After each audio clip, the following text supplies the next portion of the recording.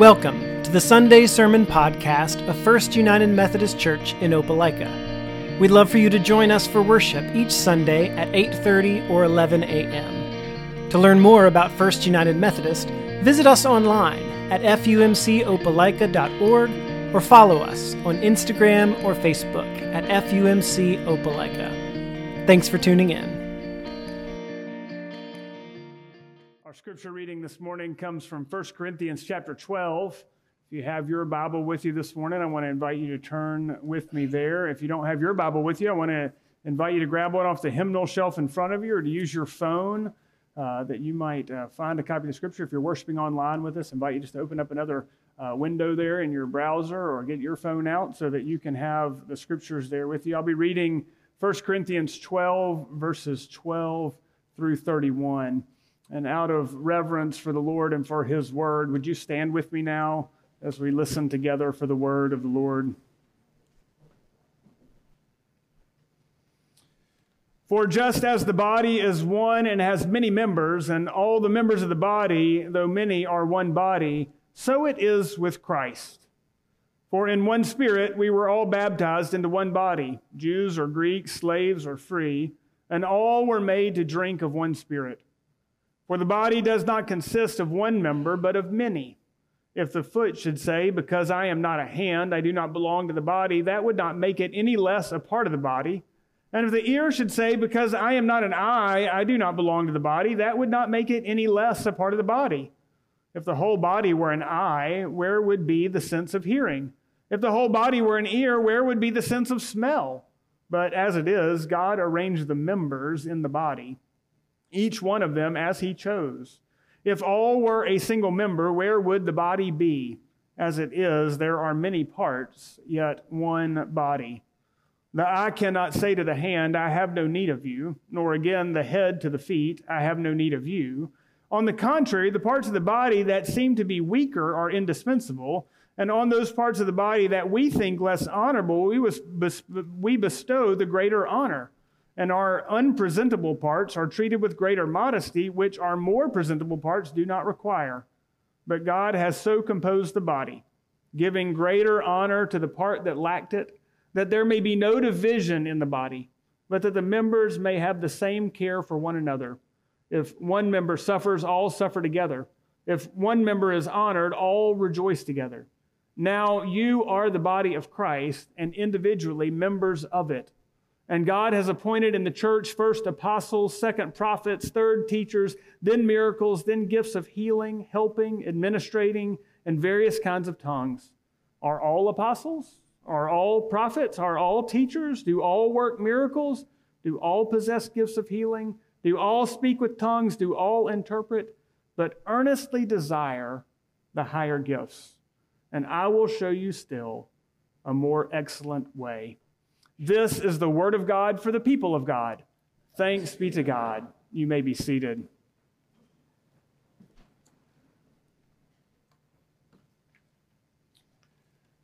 Pray with me, please.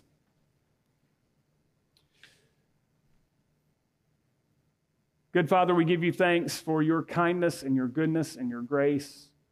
And we thank you for your word upon which we can build our lives. Lord, we thank you that your word is not just good wisdom that may or may not prove true depending on what we are going through, but that your word is truth upon which we can find a firm foundation. And so, Holy Spirit, Lord, we ask now that you would teach us, that you would shape us, that you would move among us, that you would come and visit us with your truth and your spirit and your work so that we might align ourselves more completely to you, the head of the body. We give you praise and thanks and pray in Jesus' name. Amen. One of the things that I have come to love the most since moving to Opelika this summer is that I have become a fan of the Opelika High School Bulldogs. Now, some of you know my story and know that this has been a transition in my life. There was a season in my life where I was a fan of the Auburn High School Tigers, but I've seen the error of my ways. I am now hoping to have 3 children graduate from Opelika High School, and so we are deeply entrenched as fans in our house. It's been amazing to think about. 6 months ago, I didn't know anything about Opelika High School other than a memory from when I was growing up in Auburn that they were the team that we played once a year. But in the last 6 months, I've found out all kind of things. I found out just the fact that we have 3 coaches right here in our church and many players connected to our youth ministry. And I've learned all kind of things about traditions and songs and the things that happen. And we've now begun to plan our Friday evenings around football schedules. And we begin to think about when home games are. And I got 2 tickets when we moved to town. And so I've spent this fall rotating the home games, taking my boys to high school football games. And so one week I'll take my older son and we'll go and we'll have a great time. And then the next home game, I'll take my younger son and we'll go and we'll have a great time. And we have just all bought Opelika High football, hook, line, and sinker. My oldest son now plans his Friday wardrobe based on whatever the theme of the week is, that he wants to make sure he has the proper Opelika shirt lined out that he can wear on game days. My younger son borrows Opelika clothes from a friend because he wants to make sure that he's upping his fan game every week and that he has on the best shirt for that time. But it's not just my kids. I've learned all kind of things. I've been to enough games that I know some of the players. That I can see places over the course of the season where they've improved. I know the things that are better than they were at the beginning of the season. And I've gotten to the point, and this may be debatable, that I can even carry on a somewhat normal conversation about the team with a couple of the coaches in our church. Now, that might be a step too far, but the fact of the matter is that we all love it. We have become fans. We have learned stats. And we just build all of our life around it. The dictionary defines being a fan as being an enthusiastic admirer. I wonder what you're a fan of. I bet this morning we have some Braves fans in the room who stayed up late last night to see the prize we've been waiting for 22 years that hopefully will lead to the next prize. But like our kids said this morning, there's all kind of things that we're fans of. You might be a fan of a sport in general, or you might be a fan of a team. We probably have Auburn fans. I know we have some folks who aren't Auburn fans in here. We won't talk about that too much. Maybe you aren't a whole team fan. Maybe you have an individual sport. So you like Auburn basketball, or you like SUNY Lee or the gymnastics. You can be a fan of one athlete. Some of you know more about Bo Nix than his mama knows about him. Y'all know when his feet set and when he throws and where he can throw to and where he can't throw to. And you feel like you might know more than Bo Nix knows about Bo Nix, because that's what fans do. We learn stats and details and we admire things. And it's not just with sports. Now, you can be a fan of all kind of things. You can be a fan of celebrities or movies or restaurants or food, of a podcast, of a political figure, of a television show. And we find these things that we latch onto, that we love. And that when we love them, we learn about them and we build our lives around them and we're excited about them. And this idea of being a fan is something that's important for us to think about. It's especially important for us to think about when we think about our faith life. When we think about what it looks like for us to follow Jesus well. If you were here last week, then you know that one of the things that we talked about is that lifetime followers of Jesus serve. It's non-negotiable, and it's the one way that we're guaranteed to grow. And so this idea of being a fan and what does it mean to be an enthusiastic admirer of something is especially important when we begin to think about what it will look like for us to serve and what it looks like for us to follow Jesus well. And as much as we're admirers, could it be that God is calling us to something more? When we come to the text that I read just a few minutes ago out of 1 Corinthians, we join the Apostle Paul, St. Paul, in the middle of this long letter that he was writing to an early church. So these early churches were really just communities of people who had begun to follow Jesus. And what Paul and some of the other biblical writers did is that they would write to them to try and answer the struggles or questions or hardships that they were facing in trying to figure out how they were going to kind of live out this faith that was this newfound experience for them. And so what we find in 1 Corinthians particularly is one of the most kind of applicable and logical books that Paul wrote. That it's almost like an encyclopedia in some ways, that he goes through this kind of laundry list of topics, trying to help them deal with some of the things that they were bumping up against. And so in the places where they were struggling, he tried to give God's wisdom and direction about what it would look like for them to function and exist in a healthy, whole way, seizing and grasping the fullness of what it is that God really wanted for them. And so he's kind of worked his way through the first 2/3 or so of this letter. And when he gets to chapter 12, to the text that I read just a few minutes ago, he kind of shifts gears just a little bit. He doesn't move completely out of this idea of kind of offering insight about some of the things they were facing, but he kind of pulls the lens back. And the way that he begins to talk about this now is in a kind of much more poetic or big picture way, that he wants to kind of connect the biggest dots and help people kind of embrace fully this grand vision that God has for what we would call the church, but for this community of people seeking to follow Jesus together.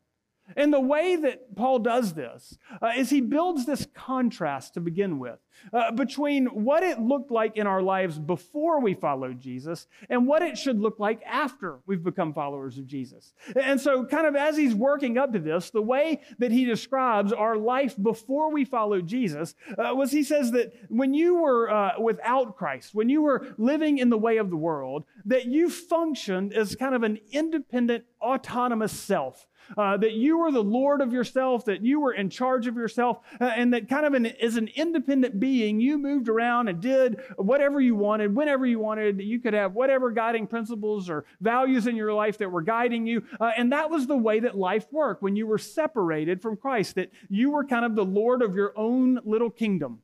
And then he says that what happens is that when you put your faith in Christ, when you chose to say, I want to be a lifetime follower of Jesus Christ, he said the way that you view yourself and the way that we view the body of our people gathered together completely changes. He says, rather than you functioning as an independent, autonomous self, now you are the part of a larger whole.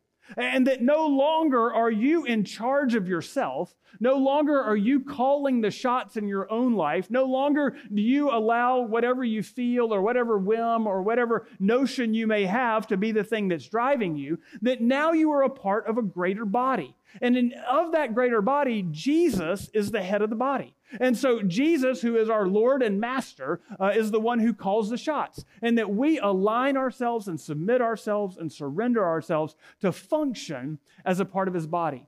As Paul kind of unpacks all this image of the body makes complete sense. I mean, we don't have to go far to understand the analogy that Paul uses when he begins to talk about the different parts of the body and how if one says to the other, I don't need you, or if one thinks that their part doesn't matter and another does, it begins to resonate with us easily.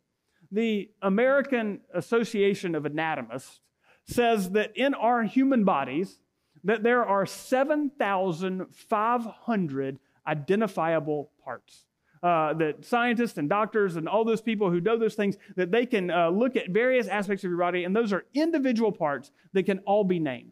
And what we see is that while each of those parts can be named, is that none of them functioning by themselves, independent of the rest of the body, really do any good. They can exist for a little while separated from the body, and our bodies can exist for a little while if one of those parts don't work. But eventually, if there's parts of our body that aren't functioning the way they're designed to, fitting into the larger whole of how our body is designed to work, then eventually we're seeking medical attention. I mean, you can think about it as you think about the athletes that you like, or you can think about Bo Nix or the Braves or whoever it is that you're cheering for, and you see these performers perform at elite levels. And if their bodies are not all working together, kind of organized and aligned to this greater goal, there is no way that it is possible for them to perform at the level that we love to watch. This isn't just true of, sports stars or the folks that we like to watch in the games that we like. This is true in all kinds of ways. I mean, you can begin to take Paul's thinking and add it to your own life, and it seems to make sense that if you think about your own body, you understand this too. So if your heart was only beating 50% of the time, you would have a problem. you would begin to seek medical attention. If you only had 30% of your teeth, you would need help. If your eyesight diminished at some level, you would seek infirmities. If your lung was only working at 10% of its capacity, as some of you and those you love may have found out dealing with COVID, then immediately you know that when our bodies aren't working the way that they're designed, is that we're seeking help to repair them or improve them, or we're dealing with the consequences and the long-term effects that come from our bodies not functioning properly over time. So if this is the image that Paul is using of what the body looks like, then it's important for us to think about this in regard to the church. Because essentially what Paul is saying to the believers that he was writing to is that if your community of faith is working right, it should be working like a body that's working right. And so just the way that a doctor might give us a checkup so that we could evaluate what was working and what wasn't working, we can do the same as we think about First United Methodist Church. I told you last Sunday, if you were here, you listened on our podcast, or you watched online, that one of the first things that I committed to when I became the senior pastor at First United Methodist Church was really to listen. That I wanted to listen and learn as much as I could from as many people as I could about what was true about this congregation and where they believed God was working and what God was calling us to and what the next steps would be as we begin to move into the future. And I told you last week that the thing that I heard probably over and above everything else from the youngest children to the oldest members of our church is that there is this deep desire inside of this church for real growth. That there seems to be a resistance to wanting to just go through religious motions or just activities for the sake of activities. But people, I think, coming out of COVID and in this season of the world are like, we want something that's meaningful. We want something that has consequence. We want something that is transformative. We want to grow into the fullness of what God wants. And that message is clear. And that's why I love our mission of making lifetime followers of Jesus, because that is the work that we are committed to. But another thing that I learned really clearly as I listened over these last few months is that we do not do a very good job of serving in our church. So I told you the story last Sunday about a Sunday night a few weeks back where we had over 100 kids, elementary, junior high, and high school, who were here for Sunday night activities and lots of excitement, kids from unchurched homes, from churched homes, kids that had been in the church, family, all these kind of things. And it was wonderful. But on that night, we had 0 adults who were here to serve those kids.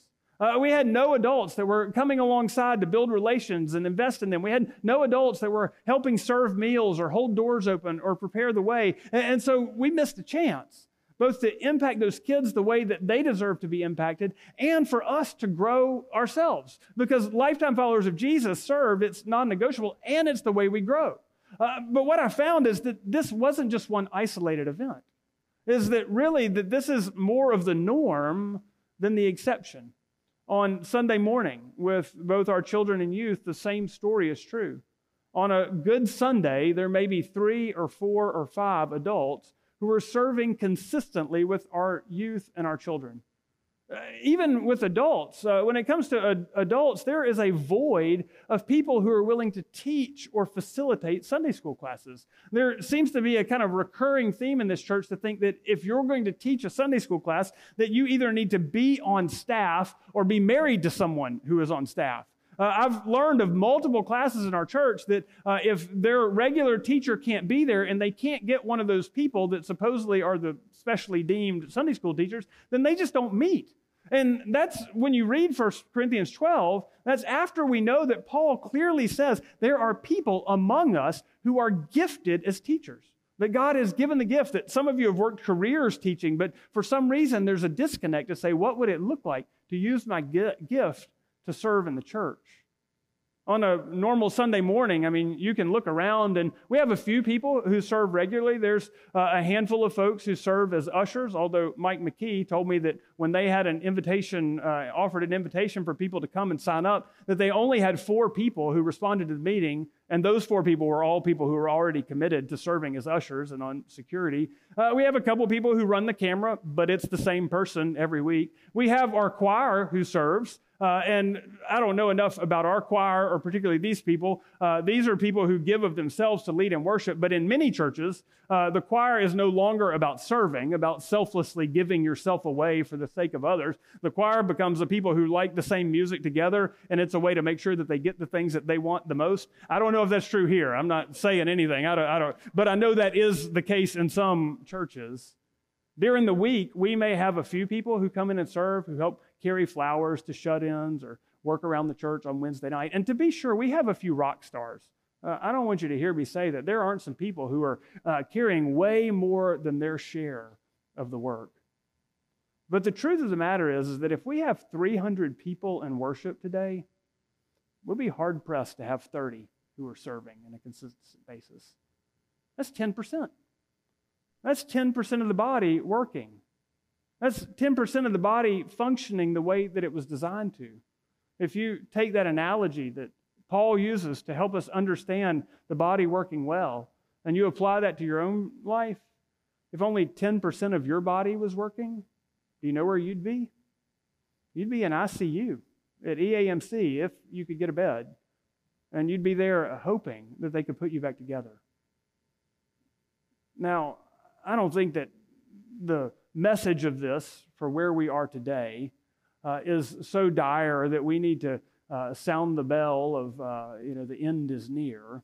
But I think just like a doctor might give you a warning to say, if something doesn't change, there's going to be long-term effects and ramifications that you won't be able to overcome, is that we need to hear these words from Paul and what God's desire and design for the church is, as words to help us get ourselves back on course to what God wants for His church. Now, I don't tell you any of this to shame you or condemn you. Jesus does not do shame and condemnation, and I won't do it either. Although I will say again that if you feel that prick or challenge or nudge inside of you, that is the Holy Spirit convicting you. And that's not a bad thing. Receive that and respond to what God is doing in you. I tell you this with the same spirit that Paul wrote to his friends with. Paul was a man whose life had been radically transformed by the gospel and by the power of the Spirit. Paul was a man who had spent the early part of his life persecuting and imprisoning and even killing those people who sought to follow Jesus. And he had such a radical change in his own life that he spent the rest of his life trying to invite people into the faith and then help people live into the fullness of what it was that God wanted for them.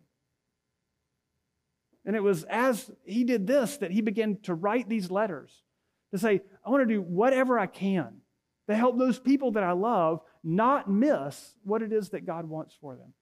And that's why I say that to you today. I think there are probably a couple of reasons why we find ourselves in this place at First United Methodist Church right now. Because this certainly isn't the history of this church. This church has a long, beautiful history of people serving and doing incredible things in and through this church. But I think the first reason that we find ourselves in this place today is COVID. It's easy and nice to blame it out there and find someone else to blame for all of our problems. But the truth is COVID threw a wrench in everything. You don't need me to tell you that. But in the church particularly, many of the things that had once been well-oiled machines that just happened and groups of people who did things and the ways that people served, all of a sudden, like a needle scratching across a record, all of that stopped.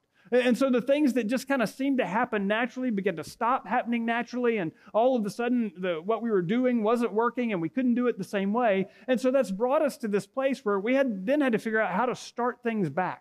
And now we know enough about COVID, and even though it's not completely gone, we know how to manage rises and falls or variants that may come. We understand masks and all those kind of things. And so now we know that even with COVID still in our midst and raising and falling, that we can begin to figure out ways to serve even in the midst of dealing with COVID in our world. The second reason that I think we find ourselves in this place right now is because you just didn't know. This is partly mixed with COVID. A sweet lady who's been a part of this church for almost 40 years stopped me last Sunday and she said, Nolan, you stepped all over my feet today. And she's like, I just didn't know that we had youth programs happening where there were no adults. I didn't know that we had these needs. And many of you find yourself in that same place where you're not serving because you don't want to serve, You're not serving because you just didn't know that there was a need to serve. Well, now you know. So we've taken care of the first two. The third reason that we find ourselves in this place has more to do with what you're going to have to wrestle through with your own life. Because this ultimately comes down to answering the question, who is the Lord of your life? There is a perception in our world that ultimately gets adopted by the church that says us serving is really kind of our good deed. It's about us. It's a way that we make ourselves feel good. It's a kind of our altruism or our philanthropic nature. And so we see ourselves as volunteers. I actually try and avoid using the word volunteer because volunteer is very much about me. But when we serve, it's very much about God or who we're serving. And so when we move into serving, we shift out of this place of saying, I'm doing this as a favor to you. It's kind of that sense that Patrick mentioned at the prayer time of saying that this isn't about maintenance of church programs, that this is about us participating with what God is doing. And I think for many of us, we've adopted the world's view of serving. And so that says that I'm going to serve when it's convenient for me. That if I'm the arm of the body, that I'll show up and wave, once every 6 weeks, but then that arm's just going to hang there and not do anything the rest of the time. Or maybe someone else will come and pull that arm up and wave it for them. But we don't see it as something that we're functioning as a part of a whole. We think that ultimately it's about me. And so at some point you may go, well, I've done enough of that. And so I'm going to let other people do it now.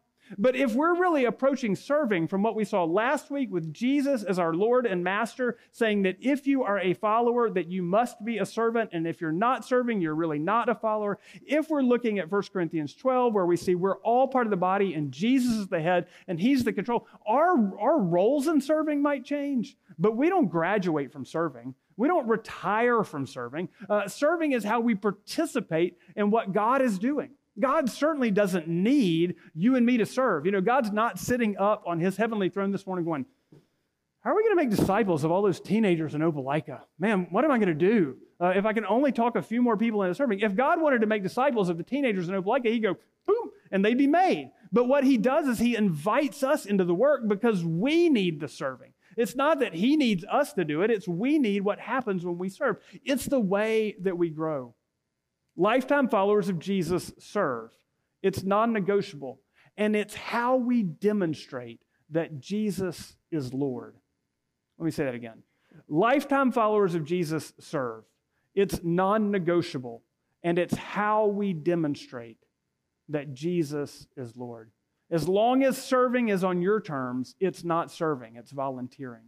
But when we say, yes, Lord, I want what you want more than what I want, it becomes a way for us to participate in what God is doing. And God has untold blessing that he wants us to know in our life when we serve in that way.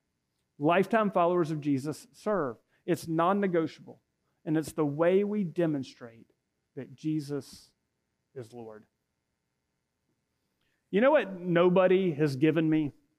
In my whole quest to become a fan of the Opelika High School Bulldogs, you know what nobody has ever handed me? A jersey. Coach Speakman even invited me to come and speak to the team before one of the games. Our church provided a meal for the team after practice one day. And when I was there, after I finished, as I was getting ready to leave, he gave me another t-shirt. He didn't give me a jersey because he knew I was a fan. You see, there's a difference between a fan and a player. I'm a fan, and I really like it a lot. And our life has begun to rotate around Opelika football. But really, a fan is about me. Because that game that it rained a little before the game, I decided I'd get there late. I didn't show up right at the beginning because I didn't want to get wet. And the game that I went, that my son got a little tired and was kind of sleepy, I was like, well, maybe we'll just go on and go home early. This game's well enough in hand. You know who can't do that at all? The players. It doesn't matter what the score is. It's not like they can go, well, yeah, I'm going to play wide receiver for this set, but then I'm going to go up and eat popcorn with my friends in the stands. I'll come back later and catch up this. Even the night of the homecoming dance, all the players were there. They were on the field. They were in. I've never broken a sweat for the Opelika High football team. Well, there was that overtime game that I kind of sweated a little bit, but not because I was doing anything. I've never invested anything. It's never cost me anything. I've never had to give myself in any great way. Being a fan's all about me. I cheer along, and when it's convenient, I'm there. I think the difference of what we need right now is we need to move from t-shirts to jerseys. That we need to move from being fans to being players. That we don't just participate when it's convenient or when it works well for us or when we don't get another option or a better offer, that then we say, okay, well, I guess I'll do what I can. But I think what we need to move from is being fans to being followers. Because lifetime followers of Jesus serve. It's non-negotiable, and it's how we demonstrate that Jesus is Lord. I love this quote from Kyle Idleman in his book, Not a Fan. He says, "My concern is that many of our churches in America have gone from being sanctuaries to becoming stadiums. And every week, all the fans come to the stadium where they cheer for Jesus, but have no interest in truly following him. The biggest threat to the church today is fans who call themselves Christians, but aren't actually interested in following Christ." Lifetime followers of Jesus serve. It's non-negotiable. And it's the way we demonstrate that Jesus is Lord. It's time for us to move from t-shirts to jerseys. Pray with me, please. God, thank you for your faithfulness and your goodness. Lord, thank you for your truth that desires our very best. Lord, thank you for your plan and your way that is better than our plan and our way. And Lord, forgive us for the places where we've thought we could keep you on our terms and not submit ourselves to yours. And Lord, we declare together as one body that you are the head, that you are the leader, and that we surrender and submit ourselves to you. Lord, you modeled serving to us and for us, even to the cost of your very life. And Lord, we pray that you would build a culture among us of folks who serve not out of obligation or resentment or duty, but out of the joy and life that comes from serving you.